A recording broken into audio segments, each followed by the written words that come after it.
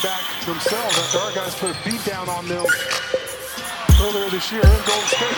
DeRozan right to the hole. He ties the game at 98. DeMar's got 20 to lead the way for the Spurs. Try to make him make that shot from the outside. DeRozan pulls up from the elbow. Got it! Timeout! Golden State Spurs lead by 2. Inbound to Green. Going quickly, skips it in the corner. Robinson nearly lost it. Pulls away from Aldridge. Knocks down the jumper. Ties the game at 100 with 9.4 to play.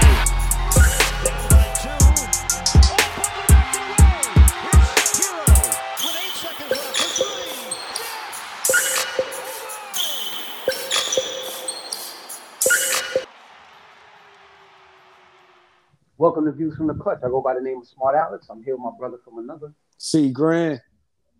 And we are back with another edition of Views from the Clutch. As always, we'd like to take a moment out to say thank you to our supporters, listeners, and subscribers. If you'd like to join us, you can do so by following us on any of the podcasting platforms we are hosted on. You can reach us directly at viewsfromtheclutch@gmail.com. Tag us on social media at Views from the Clutch on Instagram, Facebook, and TikTok. It's been a while, but we're back. The first round is over. We got a lot to talk about in a short period of time. First and foremost, big time thank you to all of our supporters for understanding and being patient with us. We are, adjusting to things as everyone else is. As the pandemic starts to, I don't want to say it's going away, but, transitioning to another phase of, I guess, us becoming a healthier country, society, and world. The world's starting to open up a little bit bigger. The arenas are, full scale, except for if you were in Toronto. But Yeah. on my end out here in Florida, it almost like it would never happen. But hey, man, here we are, man. The first round of the playoffs are over. We got a lot to talk about. C. Green, what's your first takeaway that you wanna jump into? Minnesota and Memphis. Those are two teams that will be interesting to watch going forward. Anthony Edwards is legit. Karl Anthony Towns, he's going to be. There's going to be moments where he looked good, moments where he looked terrible. But he's a solid number 2 though. So if Anthony Edwards, I think is going to be the number 1. The biggest takeaway is what they do with D'Angelo Russell, because I feel like he was supposed to be that third option, and there were times where he was too quiet in those games in that series where they were going, Pat Beverly or some of the other role players were really stepping up, because there was times where Russell wasn't even looking for a shot. He was just kind of on the court, happy to be there. And he really wasn't facilitating as much either. So it's not like he was really posing a threat.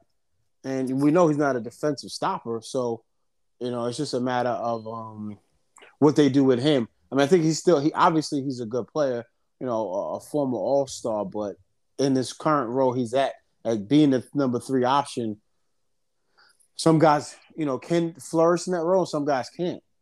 And that's one takeaway for them that honestly, Pat Beverly helps. But for Memphis, they're going to have to pay somebody, and somebody's not going to get paid, because Desmond Bane shown that, Dylan Brooks, you should have never got hurt, because I took that role and I ain't giving it back. So, and then Brandon Clark, big shout out to him. Him and Bane were the X factors. Definitely Clark, because Clark was offensive rebounding galore. I think he averaged like 6 offensive rebounds a game. That's unheard of in a series. You know what I'm saying? Let alone just. That's Tristan Thompson territory. I mean, but okay. I'm not the biggest Tristan Thompson fan. But I mean, okay, but Tristan Thompson wasn't Tristan Thompson the starter? He wasn't the reserve doing that. Oh, absolutely. Tristan Thompson was definitely. So, and again, it's not me trying to take anything away from Brandon Clark. Brandon Clark is phenomenal. You know how I feel about undersized power forwards and how they always seem to pop up out of nowhere and do what he's doing, which is to be better than everybody, be more athletic, more energetic, and capable. And then, over the long term, if they don't develop a game to give them, like an NBA anchor, they wind up one-trick ponies, like the Reed and so on and so forth. So I always enjoy what those type of players bring to the table, but I'm always like sad in advance for where I know it's going to end. You know what I'm saying? Like I see the Facts. rainbow, and then I see the other side of the rainbow for this kid. So Mm-hmm. shout out to Brandon Clark. He was phenomenal. He was phenomenal, especially in the closeout game. There were a Yeah. couple times, but Minnesota's got some issues, and Oh, big time. and the primary issue that we need to explore, or that I want to start with, is the fact that they're one of the only teams I think in playoff history to have a double-digit leads in the fourth quarter of multiple games and lose them all. Yes. Yeah, I think it was like 3. The series could be. Oh yes, if they would have, they could have. The series could have been over. Could have been an upset had they been able to hold the leads. Close out. Yeah, close out the So, games. so here's my thing with Minnesota, and you pointed it out. First and foremost, I've come to understand and basically say, don't ever say this person's not going anywhere, because in this world of worlds, we spent a whole season, you and I, on Views from the Clutch, speculating what was going to happen with D'Angelo Russell when he was a throw-in player for Golden State. Yeah. We did this. And then it became known to everybody that he was a big-time friend of Karl Anthony Towns and that he actually wanted to go to Minnesota. While all that was happening, Minnesota was having a Minnesota season and not doing very well record-wise, and that allowed them to get Anthony Edwards at the number 1 pick. Anthony Edwards has solidified himself, and now the hype train is behind him, and he's getting, of all the comparisons to get as a young player, he's getting Michael Jordan comparison. Oh God. The kid is bona fide. Nothing to be said. Absolutely. I'll tell you this. When I first saw him, and this goes back to me seeing him in college, I think with the Georgia, I thought he was going to be good. I did not have any way in my mind to project how good he's actually become. He's grown 2 inches. He's got a more reliable pull-up 3-point jump shot than he had in college, because he was below 30%, even from, pull-up threes off the dribble. He's raised his stock, and he's gotten better. He's said less to make you worry about his character, because he was saying goofy things when he was 19, 18 years old. Like, oh, basketball is not even my favorite sport. So there were concerns that Anthony Edwards was talented, but that he may not be basketball locked in. Yeah. It's looking now like he's basketball locked in. And I say all that, and I bring that all up to say is because you pointed out the fact that Karl Anthony Towns, would you say he was? He's a second option. He's a great second option. Yeah, I mean, I think he's a solid. I don't have the stats. I mean, statistically, if you take what Karl Anthony Towns produces and that's your number 2 scorer, yeah. But I'm pretty sure he was the leading scorer on the team. No, I believe so. I believe he was the leading scorer on the team, but I would like to see if he. I don't think he was the leading scorer in the playoffs. And and that's probably true. I mean, but the playoffs also bring on a different monster. So let me go ahead and get back to it. The reason why Minnesota lost this series is the exact reason why they got to the playoffs. Their identity changed the moment they added Patrick Beverley to the roster. He is one of those guys who stirs the drink differently. You can't keep him off the floor, but when you have him on the floor, something else changes. When you have Patrick Beverley starting, and he's not a true traditional point guard, meaning that he's not a shot creator, play initiator. He's more of a, I can get the ball across half court safely. He's kind of like me. I can get the ball across half court safely. I'm not going to do too many creative, crafty things. If I see an open pass, I can make it. But if you leave me open and play off of me, I'll burn you. That's Patrick Beverley. And he's going to give you nothing but maximum effort on defense. So you got one guy like that who essentially is just there on the court. Then you have D'Angelo Russell. Then you have Anthony Edwards. So you have 3 guards, essentially, because they're all guards. Anthony Edwards is not, we can dress him up for all we wanted to be because he's hyper athletic and call it. He's not a forward. He's a guard. Yeah, no, of course. So now you have a 3-guard offense because you don't want to take Pat Bev and what he brings to the floor defensively off the floor. You have D'Angelo Russell, who is a shot creator, but because Anthony Edwards does a lot of his work with the ball in his hands, that's going to take the ball out of D'Angelo Russell's hands. Because remember, this is Mr. Ice in my veins. He made a career And he rebuilt his brand off of becoming a clutch player when he started young in Los Angeles and got into the situation where, he did the thing with Nick Young and got himself, basically ostracized off the roster, wound up in Brooklyn, had a resurgent season, became a first-time All-Star, and then Brooklyn moved him, and he winds up in Golden State, where Golden State really didn't have anything to do with him or have a future planned out for him, but he was used as an asset, and then he winds up in Minnesota. I believe he got an extension. So I believe I'm gonna have to fire up my computer to pull it up. I don't know if you have the computer handy. No, I don't. I think he got an extension Mm-hmm. either in Minnesota when he landed, or Golden State may have done a sign and trade. I think it was a sign and trade because that's how they got Andrew Wiggins. Correct.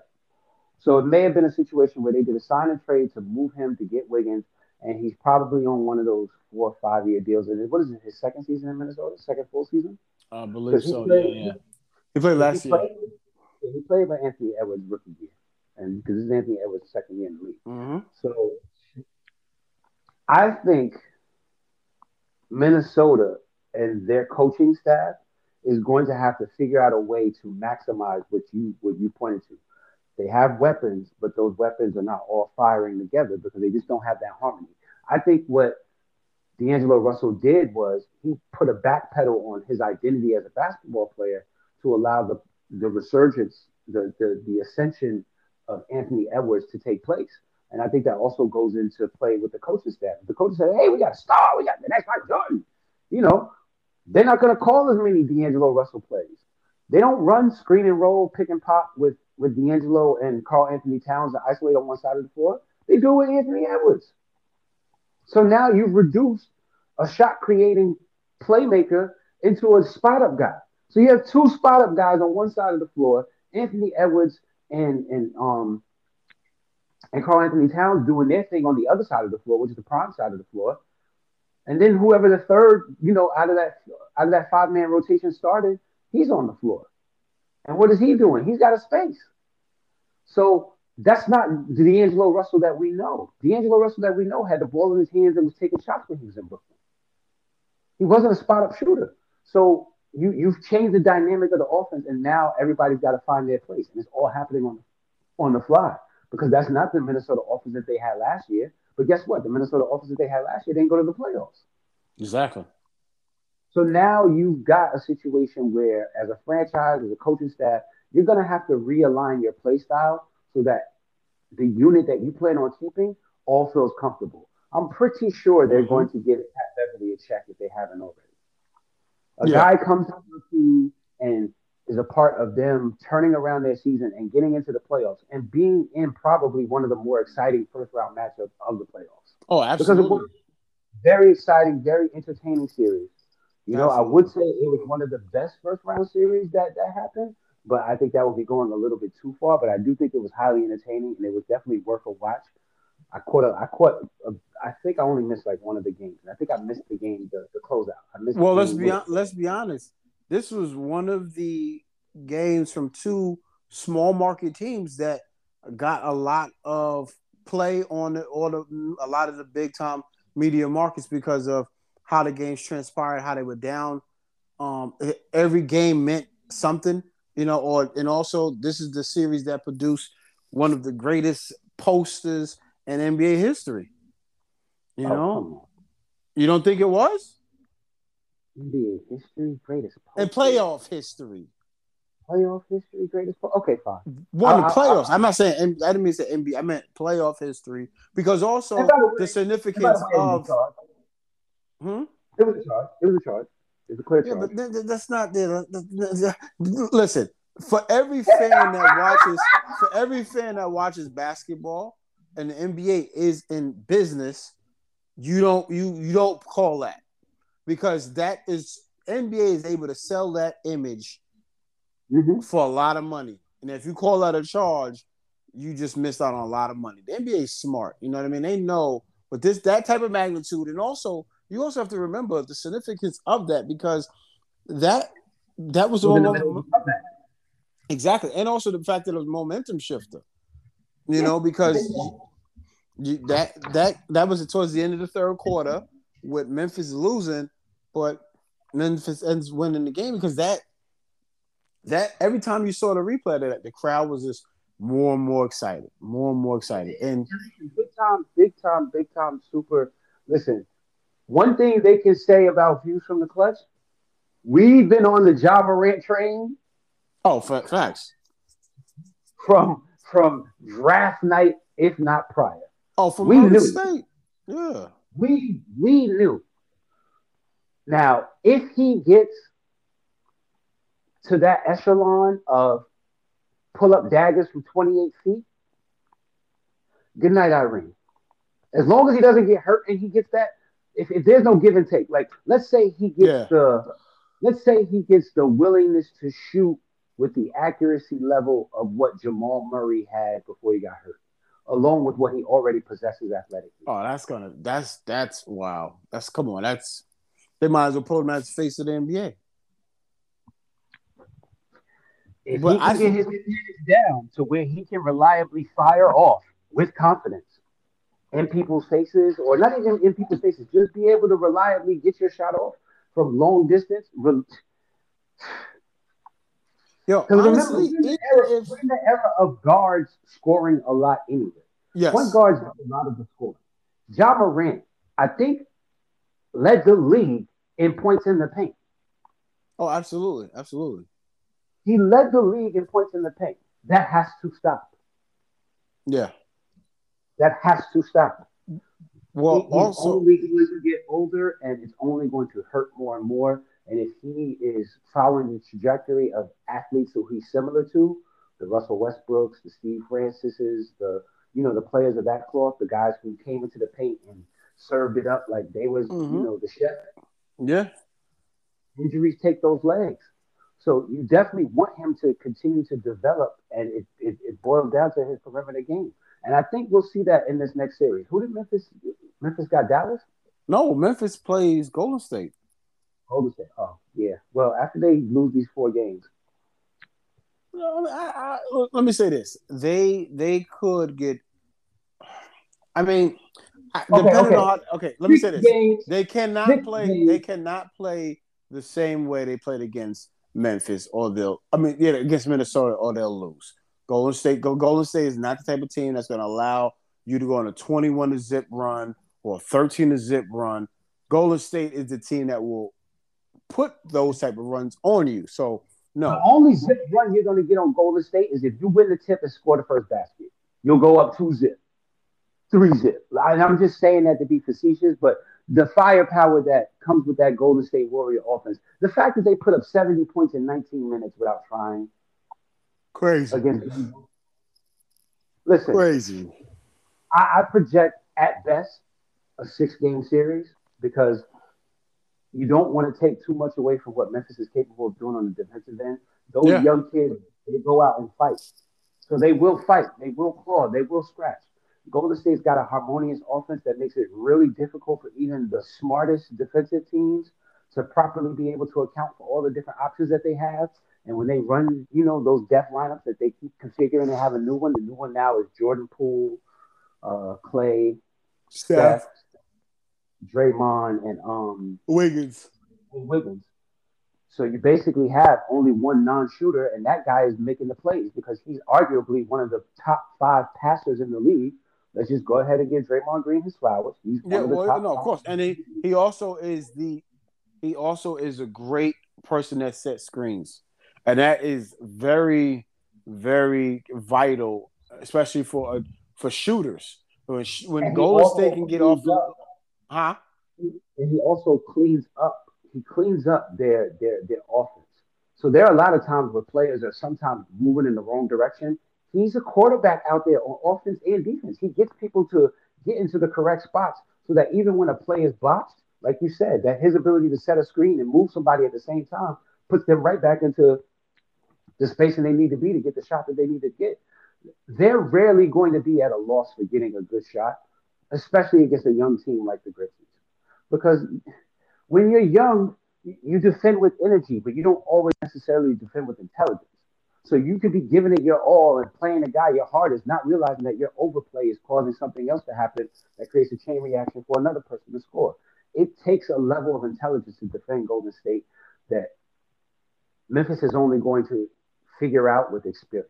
So that's why I say maybe they get to 6 games at the most, and that would be a great learning experience for them. If they get to 7 games, in a 7-game series against Golden State, anything can happen. No, but that game will be in Memphis because Memphis is the highest seed.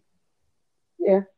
So I'm just saying for a young team to have a game 7 at home, guys, that helps confidence. If you got to go on a game 7 on the road, a younger team, guys might freeze up a little, But game 7 at home, because this is Memphis' first playoff run, I don't even think they understand the significance of what home court advantage means because they gift wrapped it to Minnesota almost twice. Yeah, facts. Almost twice they tried to give Memphis we don't really care about this home court thing. Y'all want it, And I'm not saying it like that with their literal attitude, but the way that they didn't really understand the benefit of having it because they haven't had it before, other than having a home game listen. I love everything about what Memphis is doing. I've been a Memphis Grizzlies fan before the grit and grind era. I was one of those people who enjoyed watching Pau Gasol, Mike Miller, Jason Williams, Eddie Jones, James Posey, Bonzi Wells, all those guys coached by Hubie Brown go out and win 50 games. So I've always been intrigued by what Memphis could do, not only as a city, but as a basketball franchise. So for them to have a resurgence, and it only take a year and a half, because remember, they sunk for a year and a half. That's it. Mm-hmm. They had a down year. Mike Conley was the only thing left behind from the grit and grind era. They moved him to Utah. They bottomed out, got Ja Morant. Ja Morant put him in playoff contention in his second year. Yeah. So they really haven't had an extended drought of futility. No, this is Ja Morant's third year. Right. But they were in playoff contention in the second year. They weren't last year, yeah. They were in the playing game last year because they lost to Golden State, yeah. Correct. So that's what I'm saying. They really only had a year and a half of down, maybe 2, where they weren't a playoff team or a considerable threat to be in the playoffs, and maybe more. I might have to go back and apologize to the fans or apologize to the viewers about my inaccuracy, but I really only recall Memphis being down and not really being a presence on the playoff in the playoff scene for a year, 2 years, 3 years. Mm-hmm. No, of course. No, what you're saying is understandable. Even if you're off a little, it ain't by much. So my takeaway overall from that series is that Minnesota is going to have to go back to the drawing table and really decide how they're going to fill out that roster. Like you just said, who the alpha dogs are. You've established, the pecking order of who's going to be. It's going to be an Anthony Edwards, Karl Anthony Towns situation.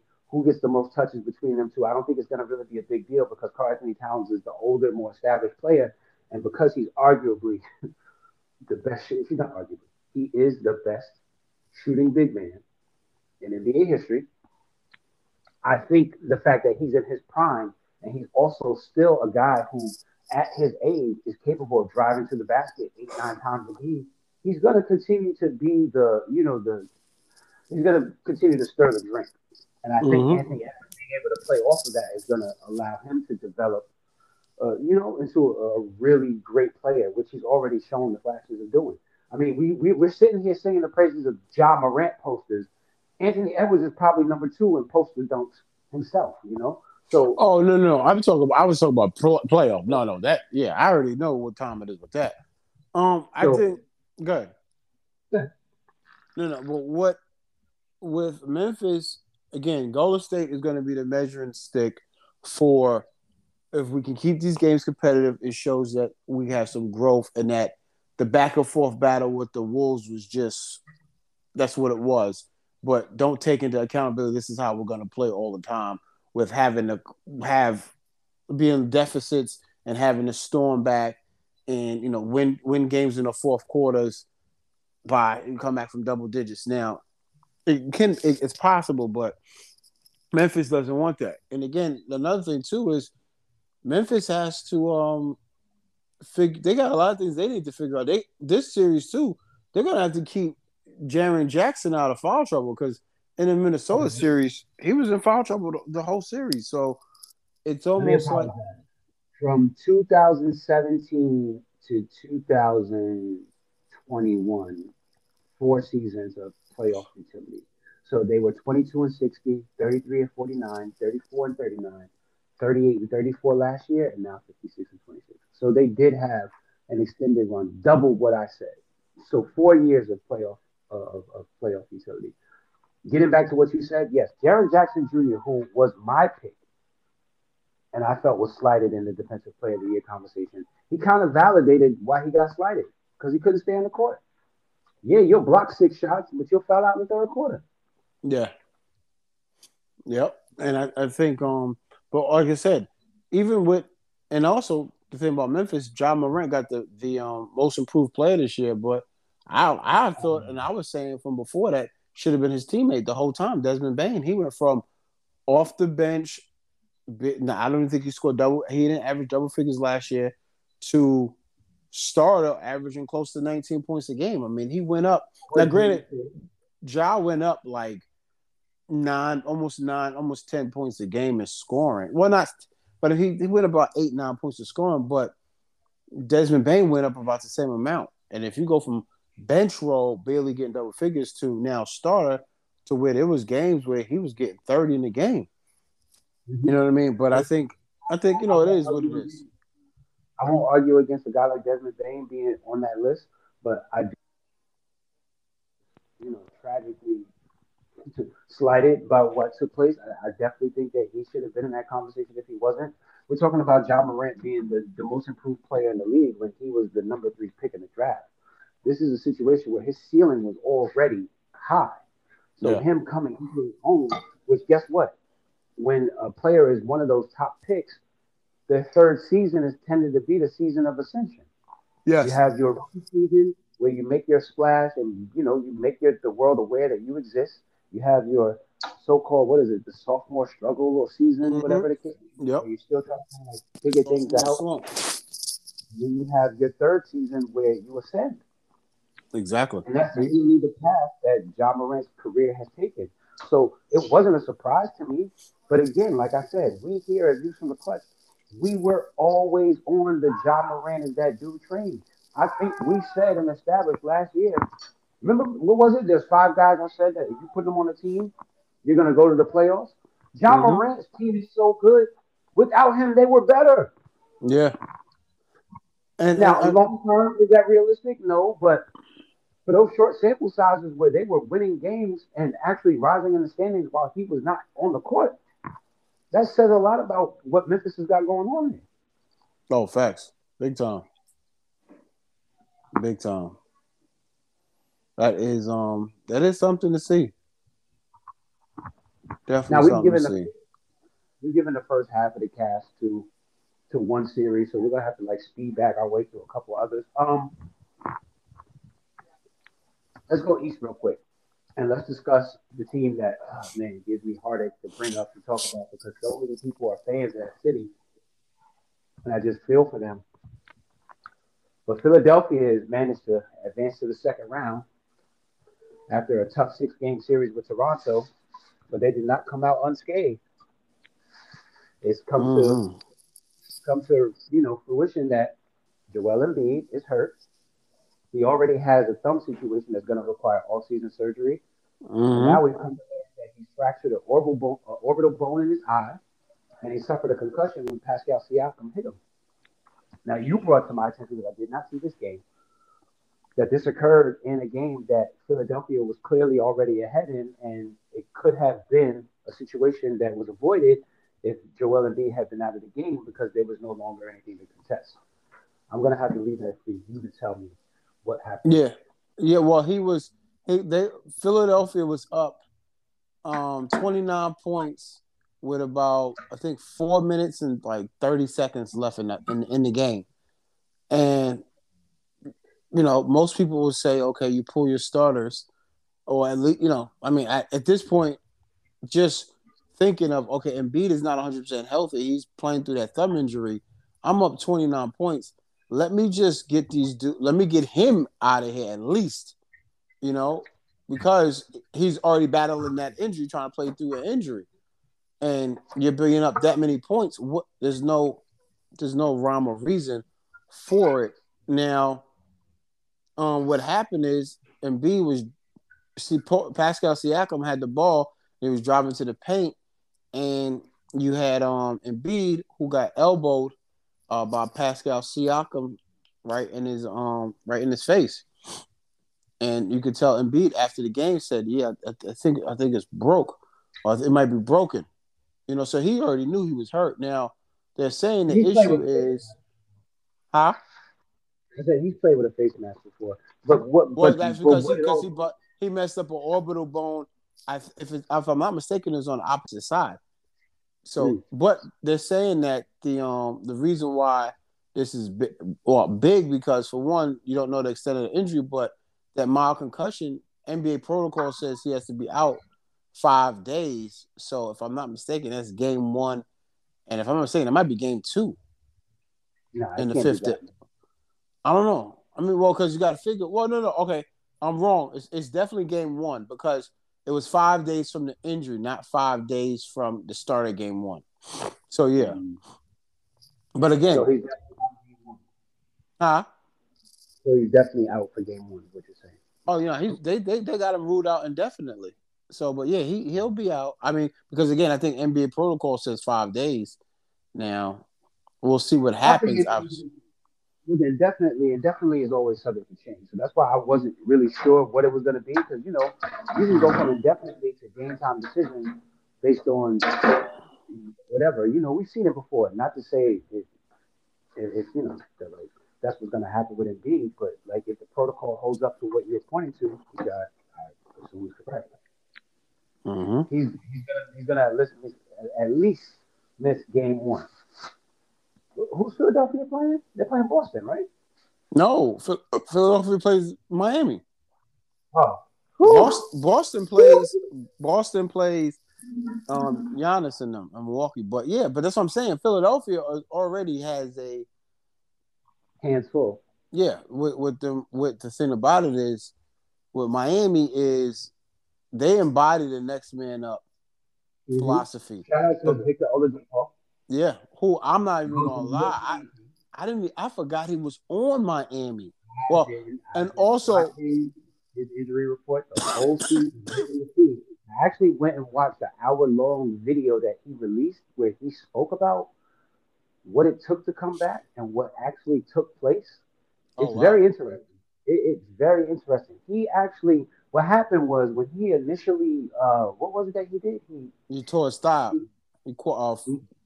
Yeah, when he dislocated his quadricep, I think. It had never been properly surgically repaired.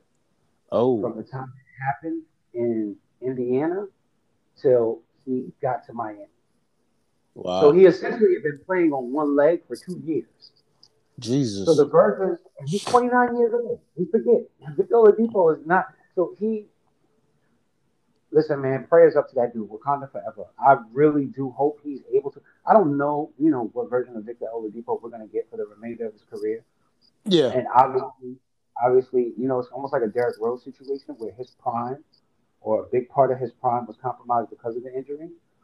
Mm-hmm. But he seems to physically, based off of what I saw in that closeout game, he seems to have his legs under him, both of them, in a way that he feels comfortable in his body. So for Miami to just be able to trot him out there when you don't have Jimmy Butler, man. Listen, I thought Philadelphia was in trouble just because they're Philadelphia. Mm-hmm. But Philadelphia playing that version of Miami with the amount of firepower, with that attitude and energy that they have, like you said, that next man up, that switch-over mentality, that Bam Adebayo will guard your point guard and not be afraid on the switch. Miami looks hard-pressed to go and get that title they didn't get in the bubble. Mm-hmm. And I really think that the only team that is going to, in the East, pose a significant problem for them for an entire series is going to be Milwaukee. I don't really see Philadelphia. Philadelphia is going to compete. I don't want to, take anything away from them. Again, with the issues that they have already going. So let's just go ahead and get into it. James Harden, man. Mm-hmm. What are we going to do with him? Yo. What version of James Harden is actually playing basketball in Philadelphia right now?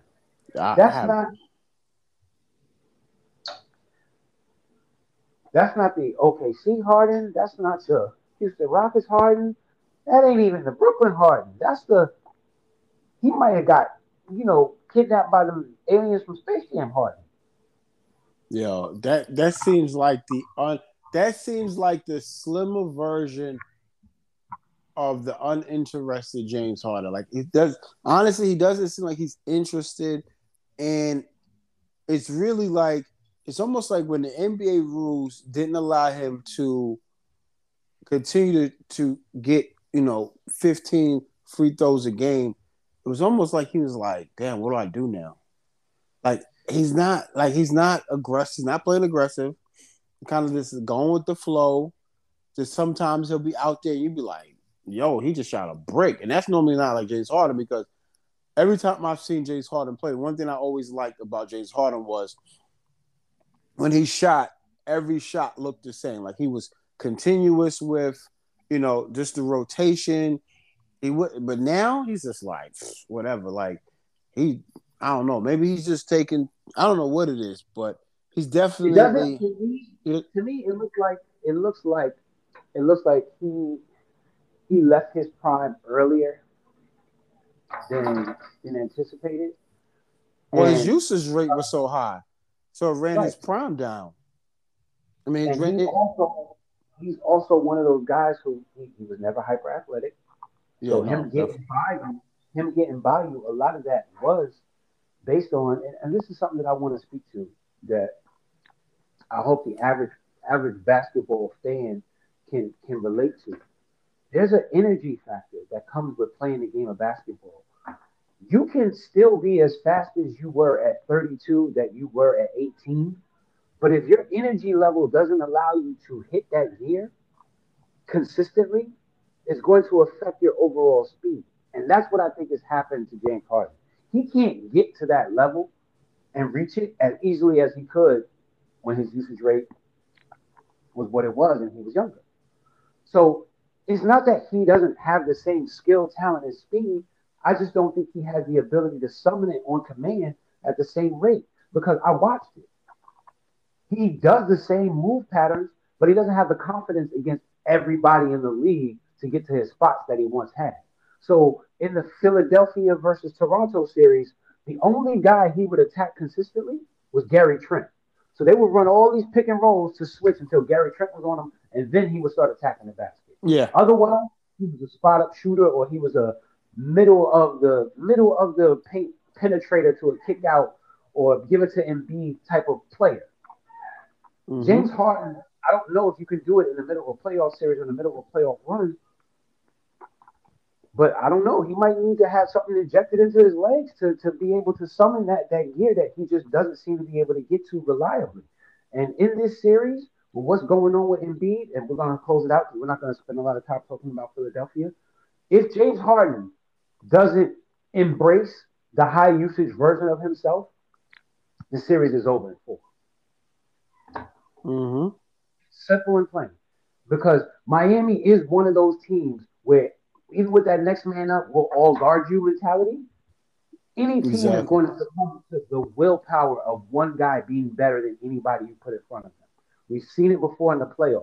If there's just this one guy that no team has an answer for, which is what Embiid was to Toronto, it tends to win you a series. So if James Harden can summon that and be that guy that nobody has an answer for, and hopefully Embiid can work his way back into the flow and be a complementary player in the series. Because remember, you got a broken orbital bone. A broken orbital bone, that's the remainder of the playoffs. You're gonna have to wear a mask most likely. Like Mm-hmm. what? I don't know, 4 to 6 weeks, 6 to 8 weeks. I can't imagine you. Well, when LeBron did it, it was because his nose was broken. And other players, when they wear the mask, it's usually their nose. But when it's the eye socket, I think that that's a situation that goes on for an extended period. So I can't imagine that being something that we probably don't see him be without a mask until next season. So now is the time for Harden, and you alluded to it. The consequences of a Philadelphia failure. You trade out Ben Simmons. You go and get James Harden. You do that because your GM is Daryl Morey. Daryl Morey didn't hire Doc Rivers. Yeah. James Harden's on the verge of another extension. One that I don't know that Philadelphia should be excited to try and offer right now. Mm-mm-mm. What's going on, but you do give out that. You don't let the guy walk who you traded away your young secondary franchise player for. Yeah. Philadelphia got some issues, and those issues will be addressed when this season is over. And I feel like we won't have people from Philadelphia trying to threaten to kill us because we're not speaking highly of their team, which is why I tend to not get too hard on Philadelphia. I definitely do like the idea. I hope that they will succeed, but I just feel like there's so many issues surrounding how they conducted themselves as a franchise.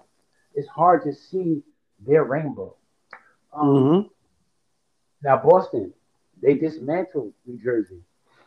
Yeah. They caused a lot of issues. Well, not caused a lot of issues, but they presented a lot of issues to the outlook of what the future for Brooklyn is. Kyrie, he put out some tweets in regards to how he feels about the media, things that we don't really have to address because it's not really pertinent to basketball. But at the end of the day, I feel like Brooklyn is an incomplete team, and they've got a lot of figuring out to do without knowing what's going to happen with Ben Simmons. Oh God. They don't have an identity. And I think that's a big part of why a team like Boston was able to do what they did to them. We'll lock up KD, and Kyrie won't try to go for 40 again. Because Kyrie only did it once. What did he go for 39 in game one? Was it 39 he went for in game one against Boston? And he almost willed them to a win. And then from there, he was just, Kyrie Irving. Boston in that defense is at a historical clip. It's going to be quite a show to see Boston match up against Milwaukee because Milwaukee's got arguably the single best defensive player out there right now, and Jrue Holiday. And you got Jrue Holiday on one side, and you got Marcus Smart on another. So it's going to be an interesting series.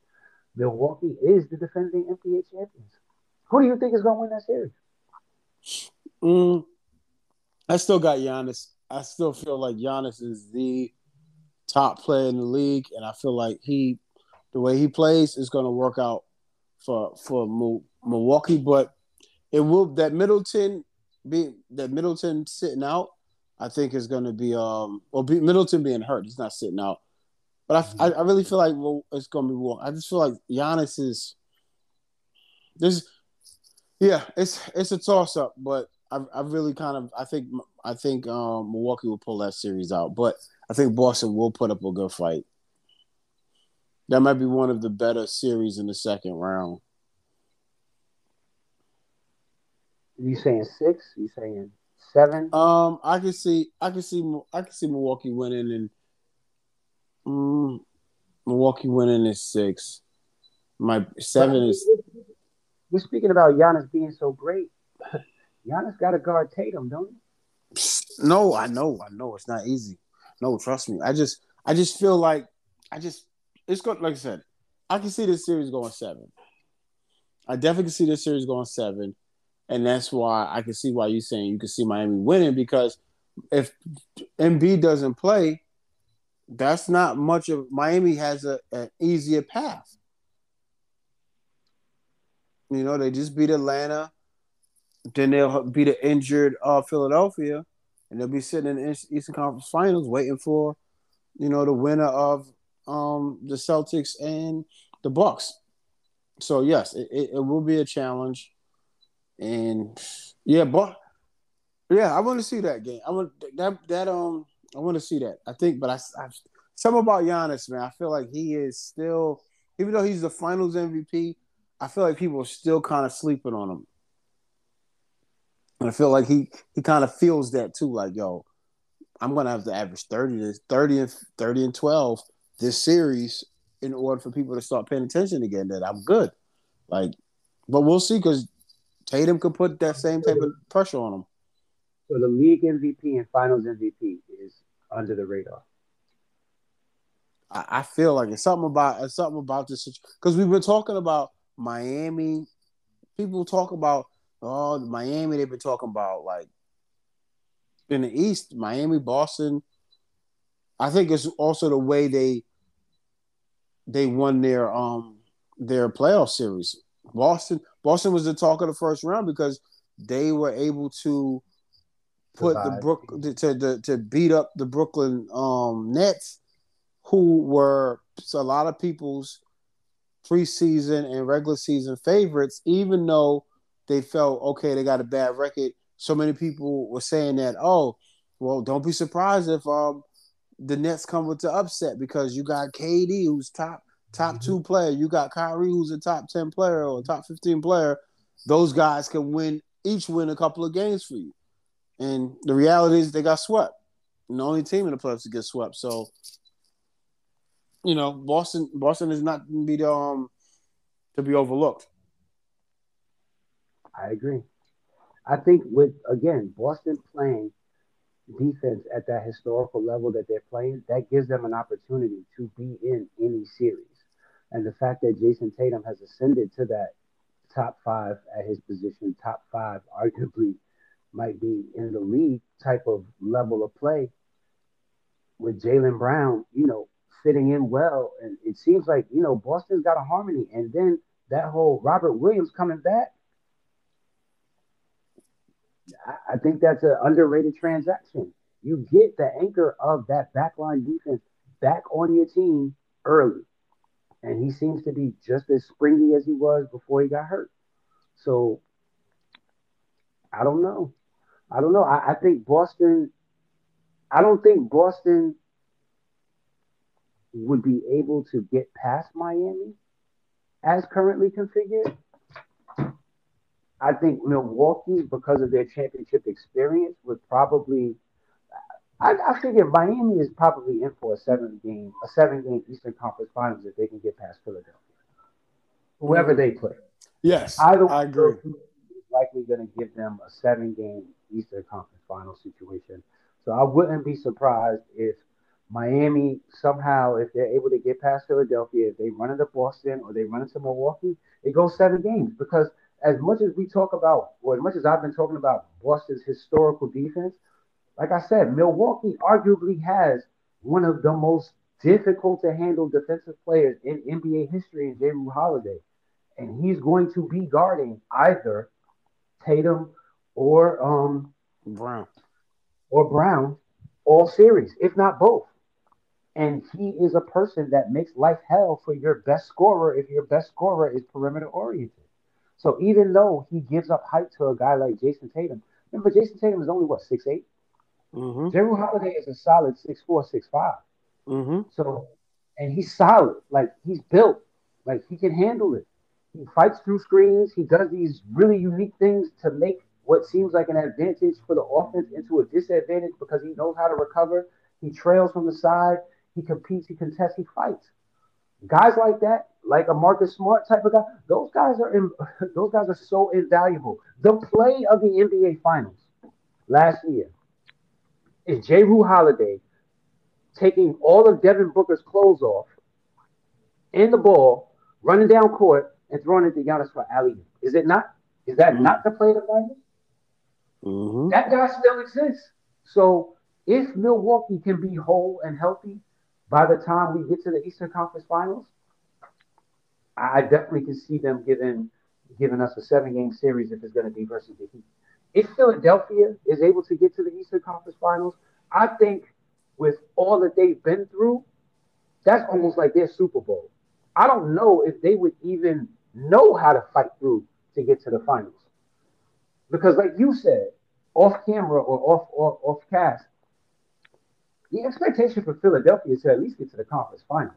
If they get to the conference finals, I think everybody kind of breathes a sigh of relief. Like, look, despite everything we got here. Now, yeah. I don't think we can get swept, but I mean, Joel Embiid is still going to have a face mask on. We're still going to be investigating whether or not James Harden is wearing a fat suit or if he's been, had his powers stolen from him by aliens. I don't think their problems are going to go away. Tyrese Maxey is still going to continue to be a sleeper. And, Matisse Thybulle is going to continuously be a great defensive player who can't, shoot to hit the side of a barn. Yeah, well, then we don't know what the heck's going on with Tobias Harris because listen, I hate to say this, but he has been able to get paid as a top-tier player but not perform as one. And the guy who orchestrated that is his current head coach. Yeah. Doc Rivers got him paid. Yeah. So this is it's a curious situation for Doc Rivers and what he's dealing with there in Philadelphia, and that's why I also feel like us talking about it at the level that it's already being talked about is kind of like beating a dead horse. It's almost like let's just take a wait and see approach to how Philadelphia handles that, and then we'll comment on it because our input on it is only. It almost feels like there's a bonfire going on, and we're just two guys walking by like here's a stick. Enough. Getting back to the other half of the Western Conference before we wrap this up, is it time for Utah to go in a different direction? Yeah, you gotta have a fire sale. You gotta have a fire sale with Utah. Well, you got Rudy Gobert in a max contract. Yeah. You got Donovan Mitchell in a max contract. I'm going back and doing the research. Utah already made a decision on who they're favoring in regards to which player they're going to listen to more than Donovan Mitchell because his strength coach is D-Wade? Utah Jazz. No, his strength coach. The person who trains him, he no longer is Donovan Mitchell's personal strength coach. He's a Utah Jazz employee. Donovan Mitchell's head of security is a Utah Jazz employee. Eric Paschal, who was Donovan Mitchell's boyhood friend from basketball camps, is a member of the Utah Jazz. Utah has made it clear that they're going to hitch their wagon to Donovan Mitchell, and this perceived and sometimes proven to be rift that exists between him and Rudy Gobert is now going to come to a head. Because if you have a fire sale, one of those two guys got to get sold, and it's going to be Rudy Gobert. But who's taking him and who wants him? There will be somebody that will take him. I don't know who. I mean, of course. There's always somebody that takes somebody. But I feel like they're either going to do one or two things: get rid of the players or get rid of the coach. I don't see them. That's another thing. Quinn Snyder declined an extension. Oh, so he's the one that's going in. Quinn Snyder, no, but he declined the extension as if to say, there might be something better out there. Now, mind you, this offseason, there are going to be a lot of good potential jobs available. Remember, nobody's hired the Lakers coach yet.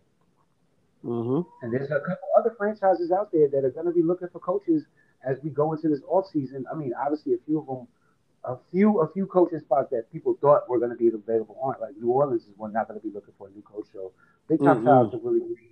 Yeah, shout out to him, man. They started out 1-12 or 1-12 or 3-12 or something like that. Like I said, I think Nate McMillan is safe, even with how Atlanta, played this season. I think he'll be given an. He's gonna get at least one more. He's gonna get one more season at least to figure that out. I brought up Quinn Snyder because Quinn Snyder is part of the Duke coaching tree. So he's got options. I don't know if Duke has named their successor. They probably already have. Yeah, they got what you call it? Oh God, what's the guy's name? He used to be a former Duke player. No, he used to be a former player. Recent Shire, I think. Shire is the replacement. I think. Oh, John Shire is going to be the coach. Okay, I think so. I could be wrong. No, you're right. I remember it is John Shire. But point being, Quinn Snyder, for what he's done for Utah in a franchise that is not really marquee, and people talk all the time about location. That matters to coaches too. Billy Donovan, he took the first thing smoking out of Oklahoma City. Yeah. He had enough of that climate, that part of the country. Mm-hmm. So, Billy Donovan is an East Coast guy. So him being able to get himself to the Midwest of Chicago was, and who's to say what's going to happen? We'll deal with the NBA offseason and these teams because Zach LaVine's future is a big deal in Chicago because he's made it clear that he's going to go out and date these free agency meetings and actually explore being a free agent. A lot of people forget that he tried to leave Chicago when he got there. He signed an offer sheet with Sacramento and Chicago matched it. Yeah, and that's how he did the deal that he's currently exiting now. So and he's a California kid. So there's a lot to be said about the possibility of what some of these players' movements is going to do to influence coaches.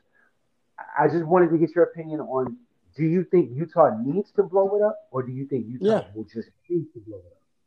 No, they need to because they've been eliminated in the first round since the bubble or second round. Like who? Since Donovan Mitchell, I think did they beat OKC did they beat OKC when Melo was there? Yeah. Yeah, I think they beat they have been in the second round. No, they've been second round, but these last few years you've had the same roster and it's the same result. At some point, you've had some of the same core. You've had Conley, Gobert, Mitchell, all together. Yeah, but you also had Jordan Clarkson, and you had Bogdanovich, and you had Royce O'Neal. Those guys have been there. Now, Bogdanovich didn't play with them in the bubble. Everybody else did, though. Jordan Clarkson was there because that's when he won Sixth Man of the Year. Joe Ingles has been hurt, but still. They traded him, too. He's no longer a part of that whole franchise dynamic. But I mean, you've had the similar. You've had about 5 of those players that play key positions in key core minutes. And you had about 5 years of because I think Donovan Mitchell was in his 5th year, and they've been to the playoffs every year that he's been on that team.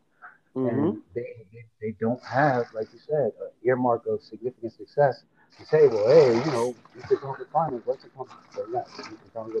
They don't have a conference finals to say, well, we even know what the mountaintop looks like. So I agree that in all likelihood, Utah will do something. I'm just kind of like, I'm concerned as to what it is they actually can do because of the nature of that franchise and what it is. Utah's a small market. It's a city that not a lot of players necessarily want to go play for. And for you to think that you can just bring in whatever you need to win, even just because you got Dwayne Wade as a part of the ownership group, that's all snazzy and all that looks great in the PR level.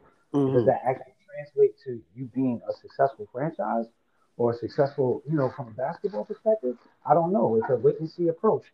But with that being said, the reason why I brought up the Utah situation is because that means that Dallas beat them, and now Dallas is going into the second round. And who's Dallas' matchup? Phoenix. Yeah, shout out to CP3 and that masterful closeout of New Orleans, 14 for 14. I do feel like he kind of like had been made aware he hadn't missed a shot, but it all worked out. 13 for 13 in the third quarter. And I think he only took one more actual field goal attempt in that fourth quarter, but they wound up winning the game, closing out the series. Is this the year? I'm not sure. No, is this the year they're going to get another chance? Oh, is this the year that Phoenix gets another chance at the NBA Finals? Yeah. I think if Devin Booker comes back, I would not be surprised. It's tough for me because I gotta see that how Golden State is. Because if Golden State gets past Memphis, which we both feel like they probably will, right? But if it's Golden State versus Phoenix, and I want to see what CP3 could do. Because he's going to be the X Factor. At all times, he's the X Factor to me. Because he always, Yeah, we'll see. We'll see. I think, I would like to see them win it. If I had to make my pick, I'd go with Phoenix. I want to see Phoenix win it. Former Knicks coach, Monty Williams, his story, if he can get past Luka and they can get past the winner of, Golden State and Memphis, then if they get to the finals, I want to see him win it. So, but I don't know. I don't know that can they get to the finals, the NBA finals again? That's going to be tough. I see it would be hard for me to I'm not a betting person, so I wouldn't bet no money on that definitively because I got to see what Golden State look like. I'm not. When I ask that question, I don't want to make a decision. I'm just saying, I feel like from a opportunity perspective, this is the last best chance that I can see going to trend up next year. That's my thing. Oh, yeah, because Chris Paul, how much you got left? Right. You know, they're only going to get better. They're doing this all without James Wiseman. Yeah. So they're just continually adding options to make them an even deadlier basketball team than what they already are. Now, can Phoenix, of course, continue to rise? You know, yes. It's another leap as a frontline big man. Maybe Devin Booker takes another leap as one of the best perimeter scorers in the league. Maybe Mikal Bridges has his most improved player season and he becomes a credible offensive threat. All those things are possible. But the other side of that is that Chris Paul is turning 37. And I'm not saying that he can't continue to play. He signed to play until he's 40. So the way he plays, his play style, I'm pretty sure he'll be able to pull it off and be efficient. Will he still be an upper echelon point guard? I don't know. But at the end of the day, I think with the way this team is constructed and how well they're playing now and where they've been, this is a team that's coming off of the NBA Finals. So I think if they're able to ascend and get to the NBA Finals again, this is the one they need to win. It would have been great if they had won the one last year, but this is the one they need to win if they get there. If they don't get there, I feel like the window is. Well, also not just that, they have to make that decision on DeAndre Ayton. Yeah, because they did not extend him or offer him an extension that he wanted to sign. So I think the decision is made. You better pay that man. I don't know if you're going to be able to pay him exactly what he wants, but y'all better come to an understanding because what did you replace that with? If you say that you're not going to bring back DeAndre Ayton, you're definitely closing that window on competing. Well, that's what I mean. Emulate the DeAndre Ayton situation. So you have to win. You know, there's no DeAndre Ayton-like player that's going to, nah, man. None of the kids that I see in the draft are even close to what DeAndre Ayton has proven himself to be in the NBA. But on that note, we're going to go ahead and bring this episode of Round 1 Recap to a close. It's been our pleasure to resume broadcasting. We look forward to doing so. We'll probably get together after Game 1 of, a couple of these series and continue to follow up. As always, we want to take this moment out to say thank you to our supporters, listeners, and subscribers. If you would like to join us, you can do so by joining us on any of the podcasting platforms we're hosted on.